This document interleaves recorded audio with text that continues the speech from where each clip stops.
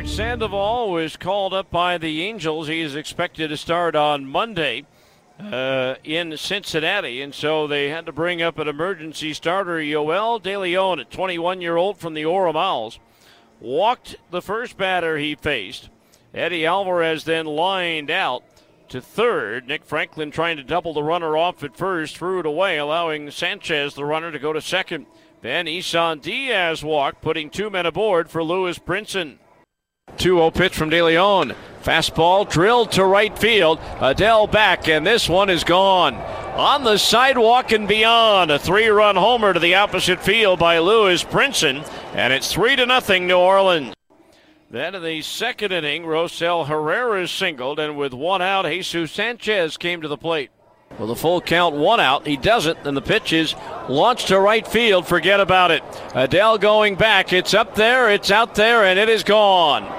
2-run homer for Jesus Sanchez, his third in 2 games here, and it's now 5-0 New Orleans. So 5-0 at that point, and then solo homers by Brinson and Peter O'Brien in the third inning made it 7-0 New Orleans. But the Bees made a little bit of a comeback in the third.